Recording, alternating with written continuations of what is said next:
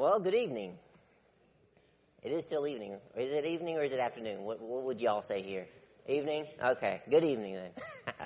Well, for those of y'all who don't know me, my name's David Hughes. I grew up in Ivy, South Carolina, small town south of Greenville, or Greenville, how y'all would say it here.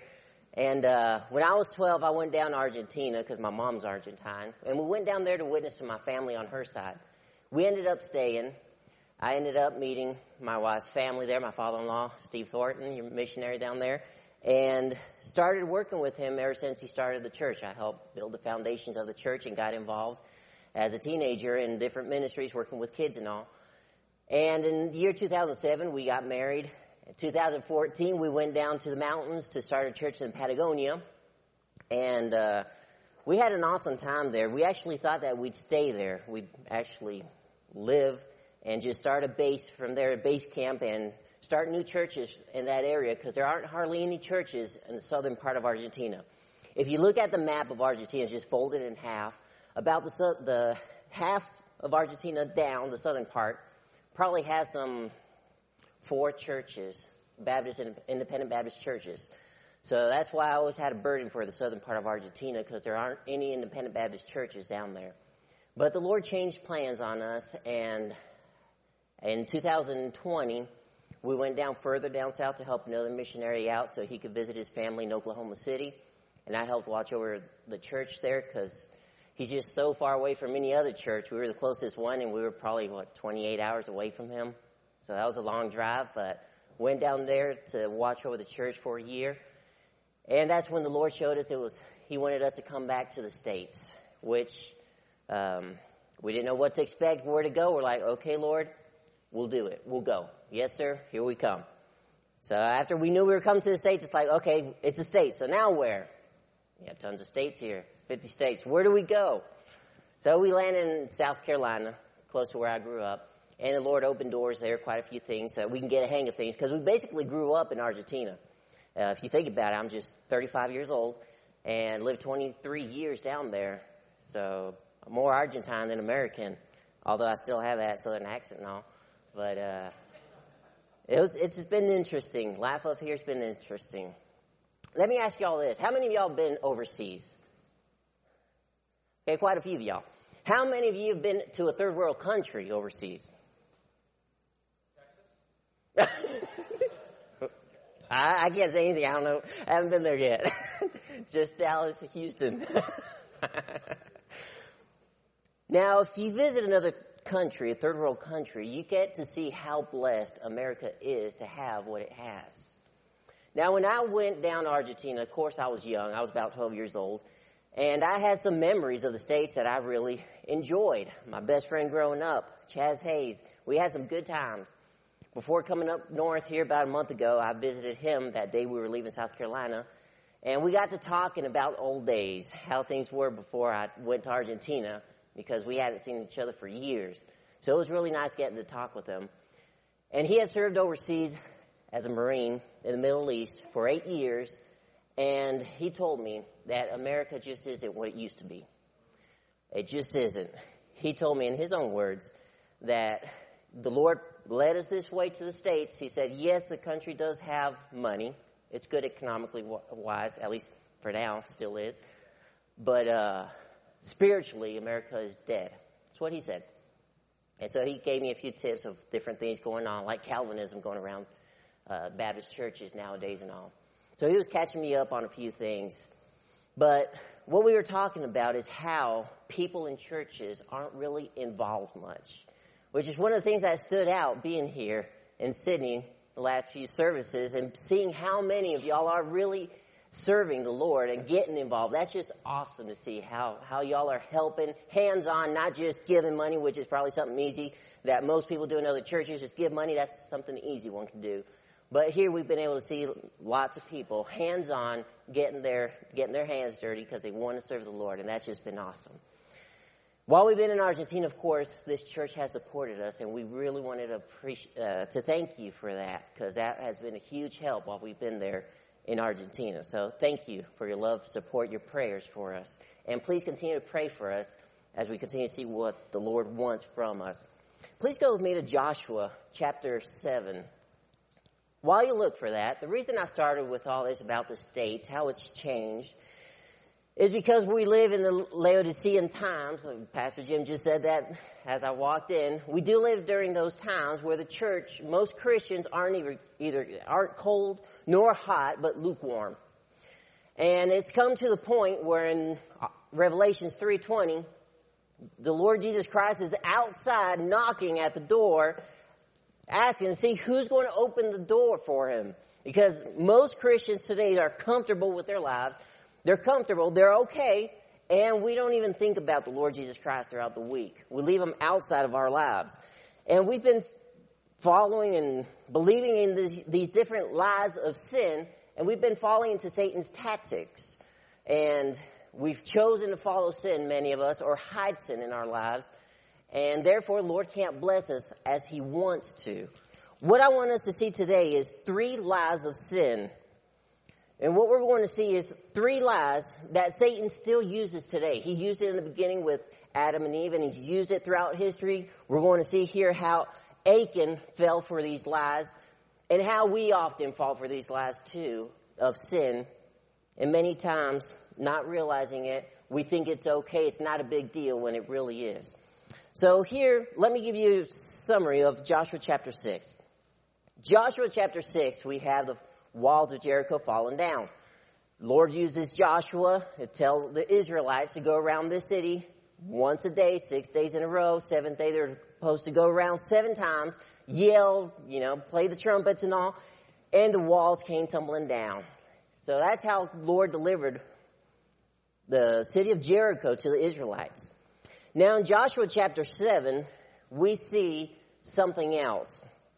An important detail we have to pay attention to in Joshua 6 verse 17 is this. It says that the city shall be accursed, even it and all that are therein, to the Lord. Only Rahab the harlot shall live, she and all that are with her in the house, because she hid the messengers that we sent. And ye, in any wise, keep yourselves from the accursed thing, lest ye make yourselves accursed when you take of the accursed thing and make the camp of Israel accursed and trouble it. But all the silver and gold and vessels of brass and iron are consecrated unto the Lord, and they shall come into the treasury of the Lord. So this city of Jericho was accursed, and they weren't supposed to take anything from it. The gold, the silver, brass, and iron, that was supposed to be consecrated to the Lord. So the Lord did give victory over Jericho. Verse 27 there at the end of the chapter, it says that the Lord was with Joshua, and his fame was noised throughout all the country. So everybody knew these people were people of God. And chapter 7, verse 1, pretty much sums what I'm going to talk about today. Verse 1 says, But the children of Israel committed a trespass in the accursed thing, for Achan, the son of Carmi, the son of Zabdi, the son of Zerah, of the tribe of Judah, took of the accursed thing, and the anger of the Lord was kindled against the children of Israel. So what had happened is that Achan took of the accursed thing. He took something he shouldn't have taken. What we see in verses 2 to verse 5 is that it explains that the Israelites sent some men over to spy another city. This Ai is what the city was called. Go spy on the land, see what that was all about. So the men came back and told Joshua, hey, that city, it isn't a big deal. Let's just send a few men over there, about 2,000 to 3,000 men over to Ai. We can take them on. It's easier. It's a small city. So they did that. They just sent a few men over. But it turns out they end up running away from these men of Ai. And all because there was sin amongst the Israelites. In verse 6 of chapter 7, we see that Joshua rent his clothes and fell to the earth upon his face before the ark of the Lord, even the eventide. And if we keep reading, he's basically asking the Lord, Lord, why on earth did this happen? Why did you let this happen to your people? Remember, verse 27 from chapter 6, their fame was noised throughout the country. Everybody knew who the Israelites were. And now they're running away from Ai, this small town. They're a nobody. They're running away like cowards.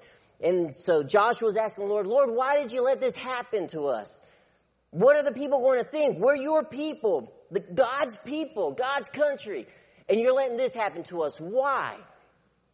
So the Lord takes time to answer that question. Verse 10. And the Lord said unto Joshua, Get thee up. Wherefore liest thou upon thy face? Israel has sinned, and they have also transgressed my covenant, which I commanded them.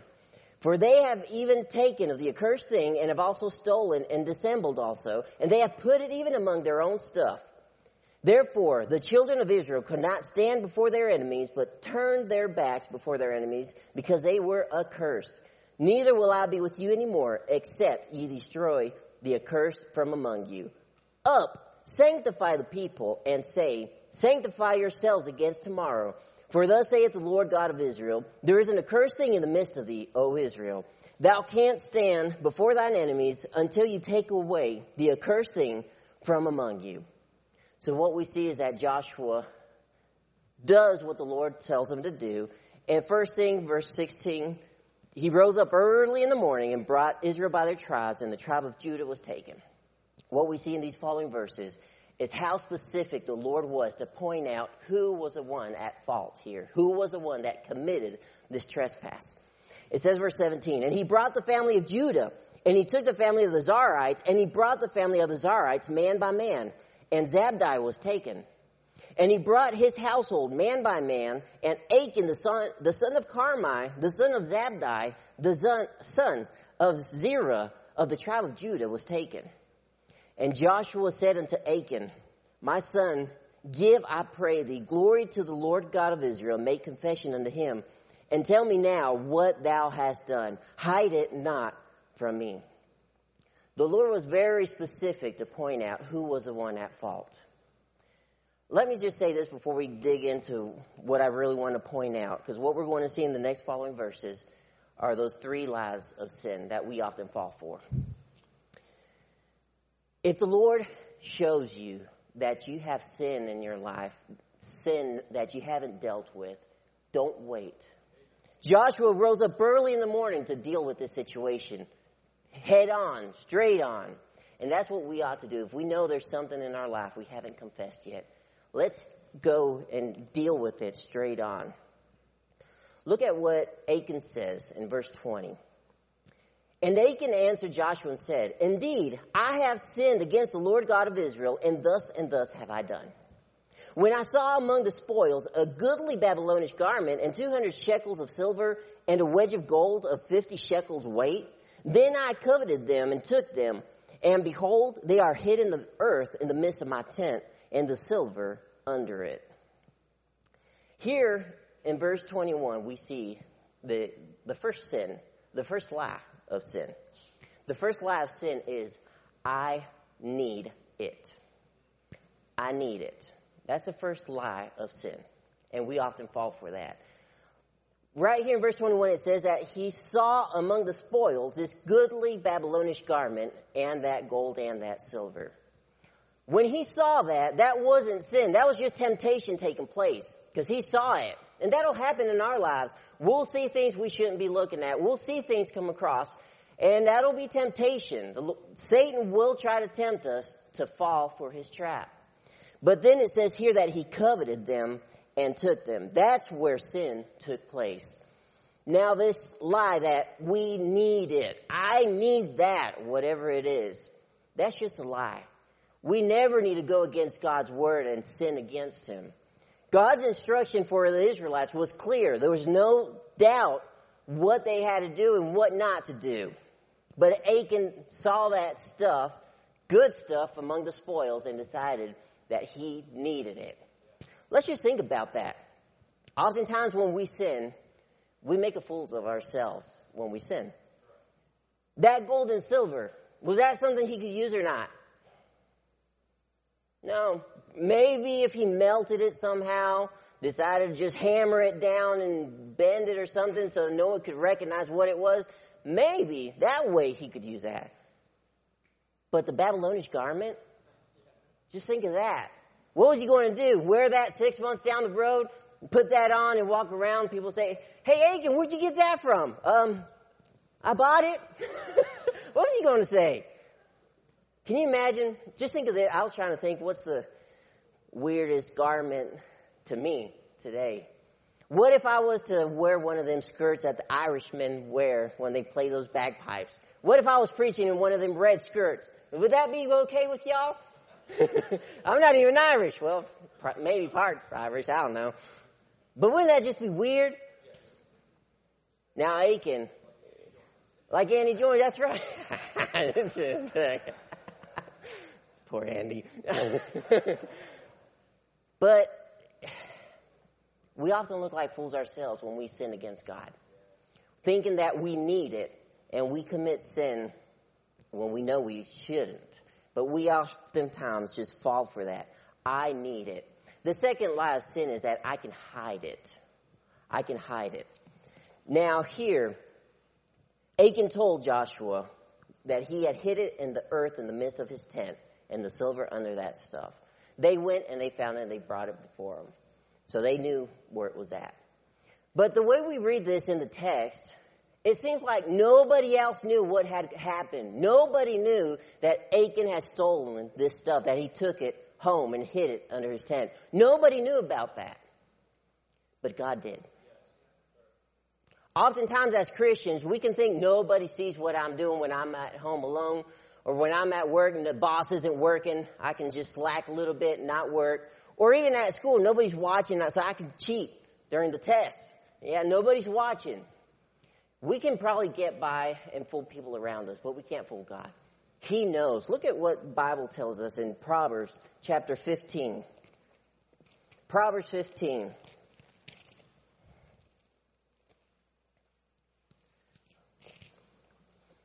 Proverbs 15 verse 3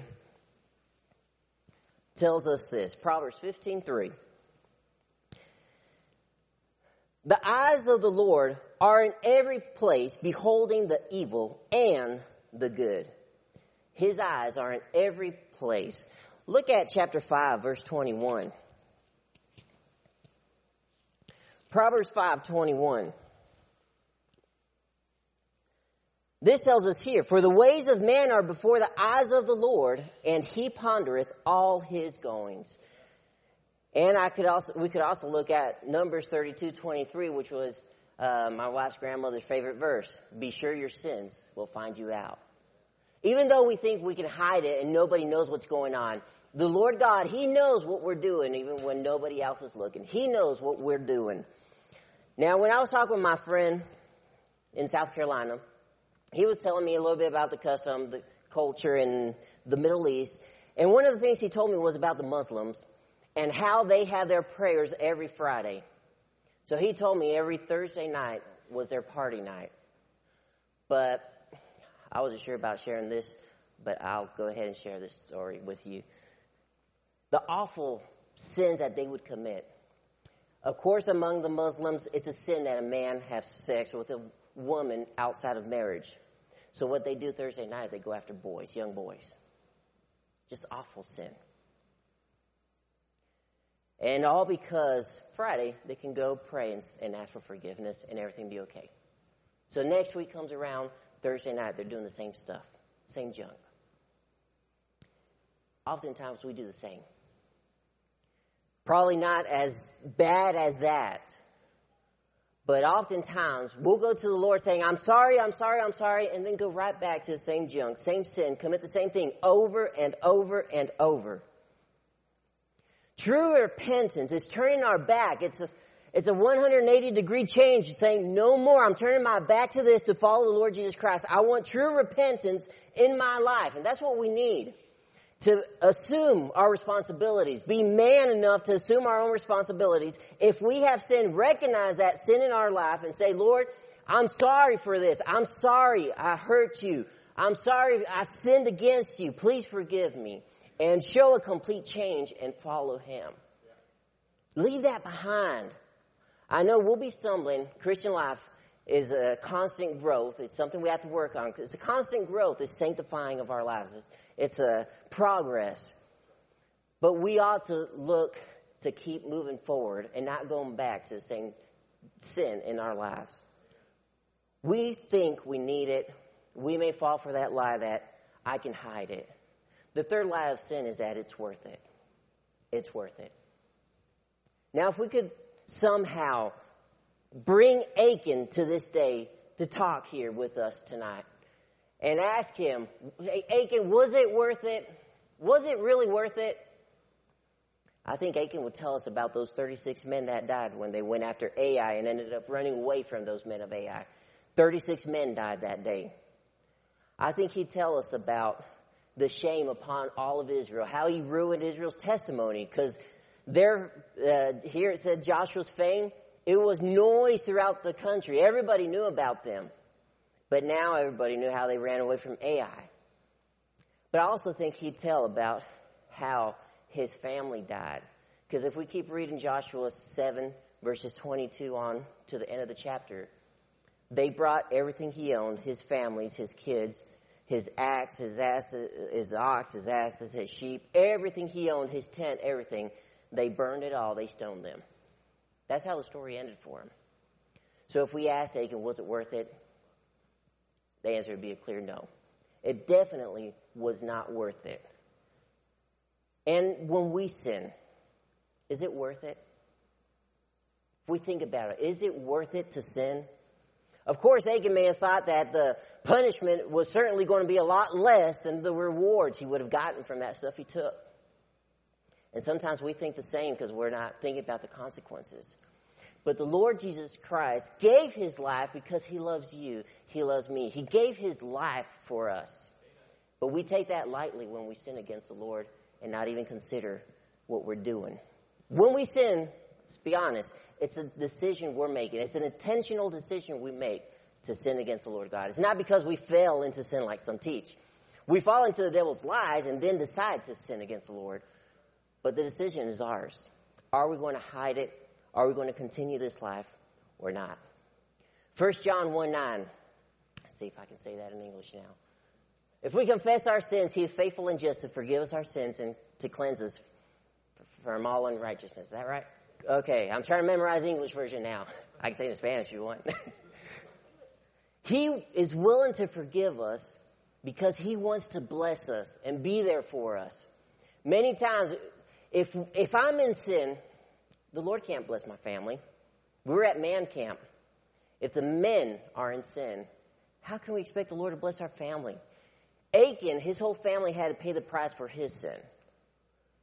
And oftentimes when we're carrying sin, hiding that in our lives, our family's paying the consequence. And if we're hiding that, maybe even our church pays the consequence. Maybe it'd be growing a lot faster, quicker. But because of our sin, the Lord can't bless it as he wants to. That's why we have to think about that. The lies of sin is that I need it, I can hide it, and it's worth it. But one last thing I really want to point at is Joshua 7. Look at the last verse, 26. I want to end with this. Verse 26 says, "And they raised over him a great heap of stones unto this day. So the Lord turned from the fierceness of his anger. Wherefore the name of that place was called the Valley of Achor unto this day." This Valley of Achor is something that's just mentioned 5 times in the Bible, 2 times in this chapter, and just a few more times. But something interesting about the Valley of Achor is what it says in Hosea chapter 2, verse 15. Let's go there. Hosea 2, verse 15. After the book of Daniel, Hosea chapter 2, look at what it says in verse 15. Of course, this is talking about Israel. It's not talking about the church. This is talking about Israel's restoration, how the Lord wants to restore Israel. And it says in Hosea 2, verse 15, "And I will give her her vineyards from thence, in the valley of Achor for a door of hope, and she shall sing there as in the days of her youth, and as in the day when she came up from out of the land of Egypt." It's talking about the Valley of Achor, that place that was a place that reminded them of that sin that was committed, and God's judgment upon Israel. That place of death, that place that just brought all these memories, is where it says that's where he's going to put the door of hope. What I'm going at is this. This was, of course, said of Israel.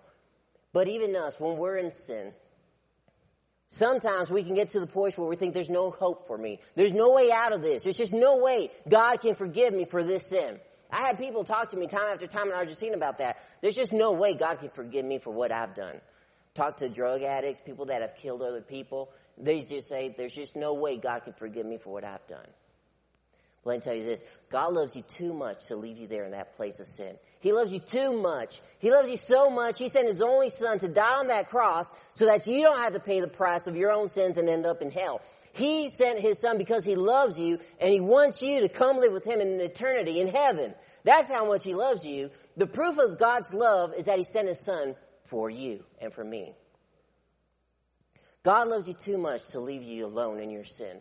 That's why He provided a way that we can get out of that. He wants to forgive us our sins. The Bible tells us that without shedding of blood is no remission. That's why the Lord Jesus Christ came and gave His life for us. The just for us, the unjust. I can't give my life to save my wife. Pastor can't give his life to save anybody here in the church. Because I'm a sinner like my wife. Pastor's a sinner just like any of us.